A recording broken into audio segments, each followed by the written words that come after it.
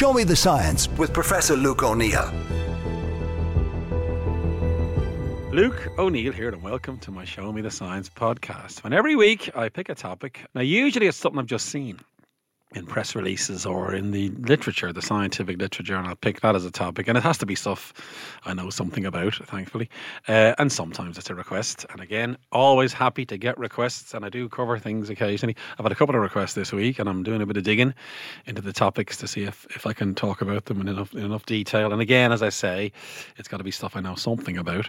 So it's usually in the biomedical, immunology, pharmacological thing. But this week is a bit slightly different. It's about Elon Musk. This is the science of putting a chip in your brain. Now, famously, wasn't it the Boomtown Rats who sang the silicon chip inside our head got switched to overload? We're in that realm, actually, the notion of a chip in the brain and that chip doing various things. Now, this has been going on for quite a while, mainly in non-humans, in animals, of various animal models of this to test for safety and see if these chips work. But this report, Elon Musk's company Neuralink, is the first to put a brain chip implant into a human. And his company Neuralink has managed to do this. And Elon Musk is a fascination. I mean, I think he's a bit like those guys in the 19th century who were very entrepreneurial and they built steam engines and all kinds of things and they were inventing new things. Musk, I think, is the 21st century version of that. And his ambitions are huge here. I mean, this is one thing. He's doing lots of other things as well, of course. But what he wants to do is put a digital chip into someone's brain that can measure brain signals and send those signals to a computer by Bluetooth, by Wi-Fi, and that computer then can do something based on those brain signals. And he's managed to take the first step in that direction. And what he reported was, in a one-liner, he put the chip in someone's brain and said, initial results show promising neuron spike detection. Now, that's important now because when neurons fire, and of course our brains are made of all these neurons, you can detect neuronal activity. Little electrical spikes go up and down, and the chip was able to detect those and send that signal to a computer. So it's seen as an advance, because now you can read brain waves. And of course, that's a step in the direction of being able to do certain things. And neurons are everything in the brain. They're the communicating things. And very importantly, where they're trying to head with this is that you will think a thought, and that thought might be, good morning, how are you? Say, right? Now, this is a bit science fiction-y, but this is what Musk's ultimate aim, one of the aims is going to be. And the chip can pick up that thought, send it to a computer, and type that out. And then maybe send it as a message from a smartphone. That's one possibility. Equally, your brain might think, I want to move my leg, say, and the chip then will detect that and send that signal to a computer to a prosthetic limb. And the limb will now move. And as you'll hear in a minute when I come onto this, that was done last May. There was an interesting step in that direction as well. So there's all kinds of applications if this works. There's also concerns, as we know, which I will come on to in a minute. But Musk sent out his X. It's not called a tweet anymore. And he said initial users will be those who've lost the use of their limbs. He said, imagine if Stephen Hawking could communicate faster than a speed typist or auctioneer. That is the goal. And of course, that'll be the first application. And because obviously things like quadriplegia and paralysis, if we come up with a way for a chip in the brain to sense the desire to move, and that can be connected via computer to either a prosthetic limb or maybe to muscles, and bypass the damage in the spinal cord, that'd be a tremendous thing to see. The second, and that's not too far away based on this. Now again, let's manage expectations. These are all still a work in progress. But that's where this is headed. There's also the capacity eventually, and this is real, that you will think a thought and it will be come up on a computer screen. And then a voice, in other words, like the Stephen Hawking that he mentioned there, you can speak in a much more sort of natural way from what you're thinking and much faster than having to sort of do it by typing and in some other way. And that'll be something else that might be possible. And that's people who've had strokes, or people who can't speak because of various diseases like motor neuron disease. And what I like about this is there's lots of companies doing this, not just Neuralink. There's a massive amount of activity. And in fact, as ever, the investors are looking at this and seeing if they can invest money in these things. And I saw as well that one prediction is that by 2030, this will be a $30 billion market. Now that's projected if everything works out. But that just shows you the optimism is high. Now again, optimism is often high with venture capital, but still, they're trying. And some of the brightest and best are getting involved in this to seeing if they can optimize this technology, and Neuralink is a good example of it. Now, another bit of the financials for you. Neuralink, it's taken 8 years to get to this point. So it's not as if it can be done quickly. There's a lot of barriers and efforts have to go into it. And they spent a total of $363 million so far to get to this point. And again, that will be largely Musk himself reinvesting his money. And now that's why I guess they're so excited. Now, the thing is, it's a one-liner. As ever with these things, you want to see the proper publication, look at the safety side of it, look at the data. But obviously, it's more than likely true, let's put it that way, that this has been achieved. And what happened was a robot surgically placed this wireless Neuralink implant into the cerebral cortex. And what happened was 1,000 really thin wires penetrated down into the cortex, and they were the ones that could pick up the signal from the brainwaves. Now, the question was who volunteered for that, because this is obviously very invasive, and would you volunteer to have little wires stuck into your brain? We don't know who the volunteer was, but we thank them for putting their hand up and going for this. It was probably somebody with some kind of paralysis. And it turns out thousands are now volunteering for the next phase of this to have their brains chipped. And wouldn't it be wonderful if this all works? Musk has also said his ultimate goal, or his immediate goal, is to put a Fitbit in your skull. Doesn't sound great, does it? But still a device that can pick up things in your brain, a bit like a Fitbit, which many people have to detect things in their bodies. And it sounds a bit like science fiction, but this is the first step in the right direction. Now, of course, this has been going on for a few years, as I say. Many companies have been trying to link the brain to computers. The devices are called brain-computer implants, or BCIs.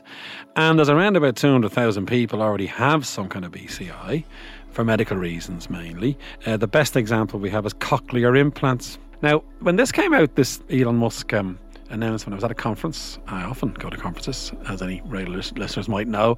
And I was in Manchester at the Biomedical Centre in Manchester. They've got a fantastic biomedical research centre there. They've got 60 million in investment actually from the UK government, from the NHS, to work on various things. One thing they work on is deafness in that centre. And there was a world expert on cochlear implants. And I was able to ask him all about he says, the cochlear implant plugs into your ear and into your brain, and it's replacing a damaged ear. And the sensors there that pick up the sound, the frequency, and then connect through a neural network process, or wires if you like, into your brain, into your auditory nerve, and people can hear a bit with these cochlear implants. Now there's an example, there's the first example in a way of this, whereby an implant is able to register something in your brain from some signal it's detecting. And these cochlear implants make a difference. And they're not perfect, and this centre in Manchester is trying to make them better in various ways. They're using artificial intelligence in these now. So the AI can interpret the sound coming in and then trigger the nerve in a more precise way that's more like natural hearing, I guess. And AI is going to be a very important part of this, and I'll come back to that in a minute. But certainly the cochlear implant is the first example. The second example of an implant is to do with epilepsy. And again, you can stick a device into the brain that picks up brain waves and warns the person that there might be an epileptic fit coming. Isn't that incredible? And that person might take meds or might avoid certain stimuli to avoid the epileptic attack coming on. There's talk of using those devices in the brain, can you imagine, to release a drug to suppress the epileptic seizure. Wouldn't that be incredible? So the brain waves are changing because of the impending epileptic seizure. The chip detects that because it can pick up those brain waves in the brain, and then it releases a drug. That's the hope. It hasn't been done yet. At the moment, it's just a warning to say, look, there may be an epileptic fit imminent, and that still is a big help for people with epilepsy. The other example is Parkinson's. You can get deep brain stimulation with these implants, and that can bring some benefits. There are issues as well, of course. And then depression is another one when they're thinking of implants to help stimulate the brain and relieve depression. There's also talk of obsessive compulsive disorder and autoimmune disease, and that was my interest, how I got into it really. The vagus nerve, and I've done a podcast on this before.